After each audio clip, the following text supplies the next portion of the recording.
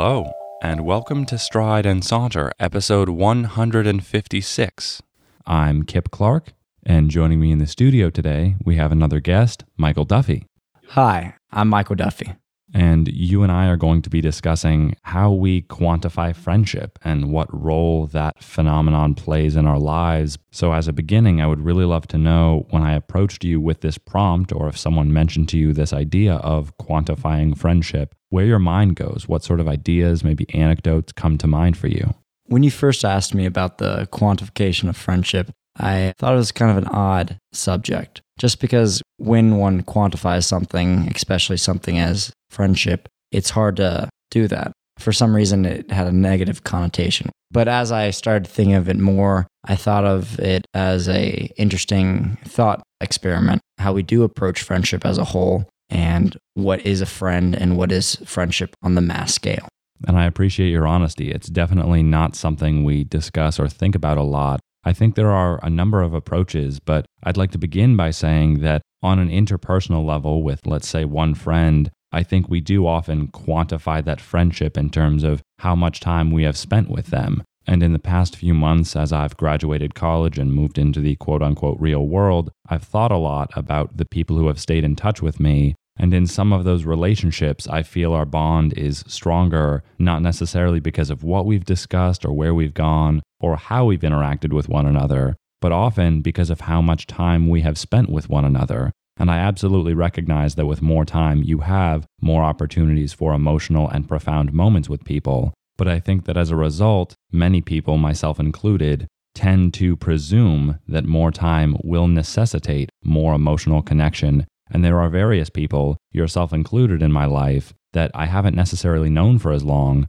but I've had wonderful conversations or very genuine interactions. And so I consider those people friends, if not close friends, regardless of quantitatively how much time we've spent together. And I would really love to know what your reaction is to that. Well, with that question, it reminds me of my sister and her coming out of college and coming back to live with the family for a year. And she went through her own struggle of being overwhelmed by family time, by going out to college, feeling freedom, and then coming back and almost feeling sequestered in family life. And then she was talking to me one day about how it's not the quantity of time, but rather the quality of time in which you spend. And I think times when both people, because I think friendship as a whole is a two-way street that needs to have a lot of give and take, or it's an unhealthy friendship. And I think the quality of time that both people put into the friendship creates more special experiences with each other. I think it's quality over quantity. And time is so limited. If we always use that as a measure of friendship, it often falls by the wayside. And I do agree with you that quality is more important than quantity. But I would also ask, do you think that the majority of people, even in your limited experience and observation of the world, behave under those principles that quality is more important than quantity?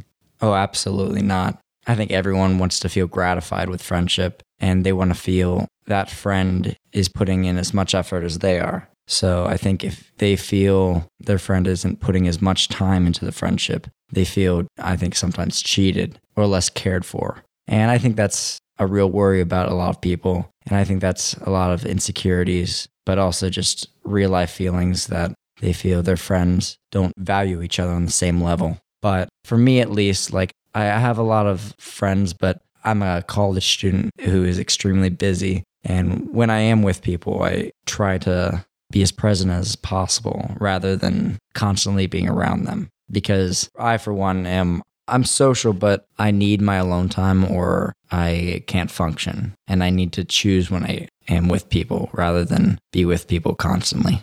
And I'm glad you mentioned being with people constantly, because in this conversation of quantifying friendship, I feel that modern technology and certain modern cultural beliefs are absolutely essential to examine. As an example, I think that people with smartphones often feel the need, perhaps the impulse, to constantly be in touch with people, and often people I think they would call their friends, to be sitting at lunch with one, but texting several others. Not only that, but the abundance of group text messages, and even on Facebook or on other platforms, communicating with several people at once, trying to spread your message with others, and I think communicate with as many people as you can. And a friend of mine once said that she believed this phenomenon, however you might articulate it, has arisen because people are worried about appearing high maintenance. And I've often worried if I'm spending too much time with someone, perhaps I am boring them, perhaps I am taking up too much of their time, which is of course a precious resource. And so as a result, I've felt myself withdrawing prematurely in certain friendships or social scenarios because, at least in those moments, I have felt that it is harder to engage in or pursue quality friendships. And I don't think I'm the only one who feels that way. I think it's hard to bridge that gap because neither side wants to waste their time on a friendship that may not pan out. So I think many of us take a very shotgun approach and try to meet as many people as we can with the hopes that some of those will develop into friendship. Do you have similar experience, or have you observed those principles at play? I think there's a delusion that occurs with technology. My ethics professor said you can't be great friends with many people because the idea of time, and you can't spend time with people. I feel you can be good friends with many people, but you have to understand how to go about that. I do believe that with technology, it takes away your attention from the people that you're with and the actual event taking place in your life in front of you, which is a struggle, especially when you're trying to spend time with people. But I feel with technologies, there's just this fear of being alone. I don't think a lot of people in our generation know how to be alone. And when they are alone, they feel like something's wrong with that. Technology is a way for us to connect constantly while not providing us time to recharge our batteries and to process what we go through. People are afraid to ask for help.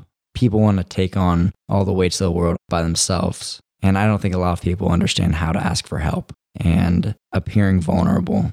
Because of technology, it doesn't put ourselves in the situation to have the opportunity to ask for help and to pursue greater friendships because it remains on that surface level. It doesn't allow you to go deeper because with texts and with Facebook, you have very surface level dialogue. You're not having one-on-one attention. With group messages, it's only what you're doing and what's happening, not how you feel about what's happening. There are 4 to 5 people that are going to analyze what is happening outside the room, and you lose that face-to-face contact, that interaction face-to-face has. Being in the same room with someone is an extremely important facet of friendship because that's how our society developed. We developed in the same room. We developed side by side. And without that close contact, we lose a degree of intimacy that technology has yet to understand how to replicate.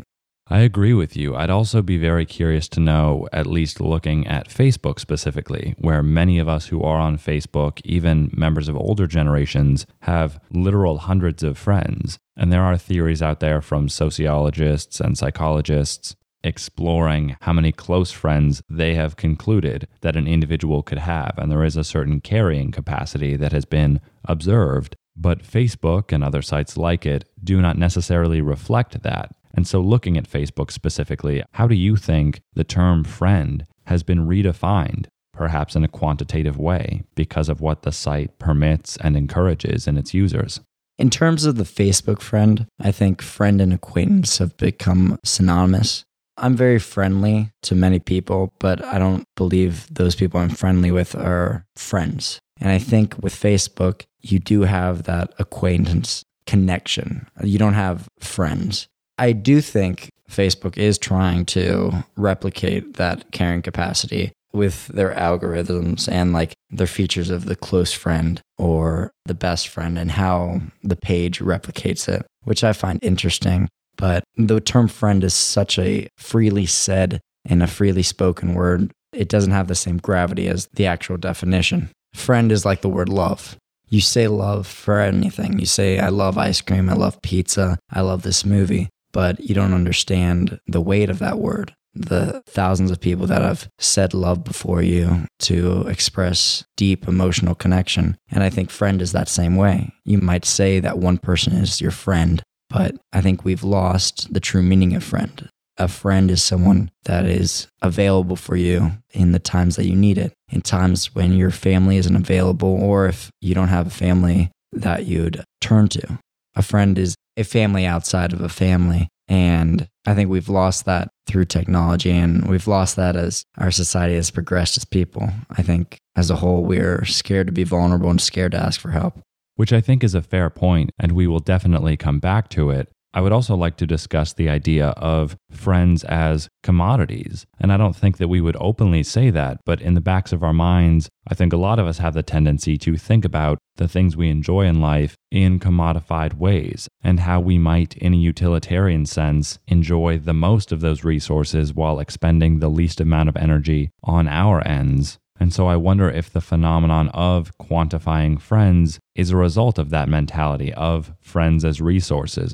And to make a metaphorical link to starvation, friends are able to help you stave off social starvation or loneliness. And so why wouldn't you want as many friends as possible? And I think that people become self-conscious and embarrassed if they're seen talking with only one friend, or if their party, for example, is not well attended, which has always saddened me. And it's not to say that I'm immune from those feelings, but I do truly notice after interacting with various people on surface levels that it's not as fulfilling as having deep conversations with a true friend who knows me and cares about me and is not only paying attention, but is interested in what I have to say. Do you think that on some level we treat friends, whether we are quantifying them or not, as resources?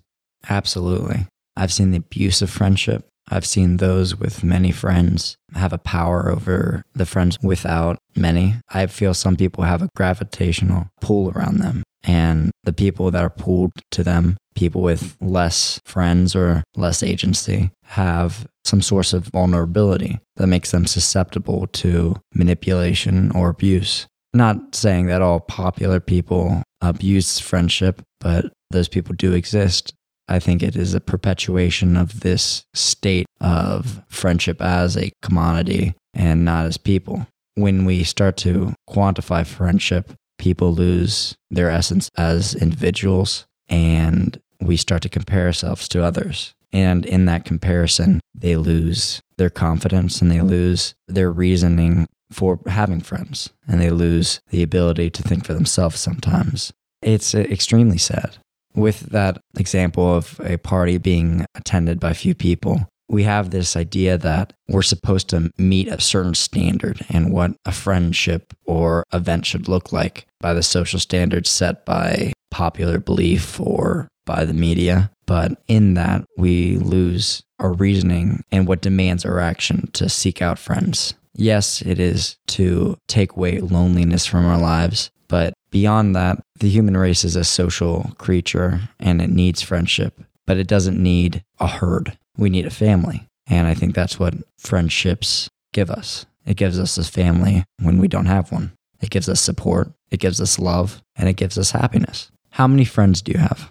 That's a really good question, and startlingly blunt, of course. Depending on how you define it, and in my mind, I of course have my own definition, I would say 10 to 15. And Facebook does not necessarily reflect that, nor do other social media, nor does my contact list on my phone. And in my mind, one of the few criteria is, as you had mentioned before, reciprocity, and how much these friends give back, whether it's in relation to what I give them, or just the fact that as much as I reach out to them, they reach out to me. As often as I'm interested in their lives, they are also interested in mine, which, to clarify, is not to say that I don't feel somewhat respected by the others that I know, the hundreds of others on Facebook, etc., who are still friends in some sense of the word, but I would limit that number. And I think that most people might also be thinking in similar terms and don't say, what are the qualities of friendship that I see around me? And if I look at any one of my quote unquote friends, what is the depth of that bond?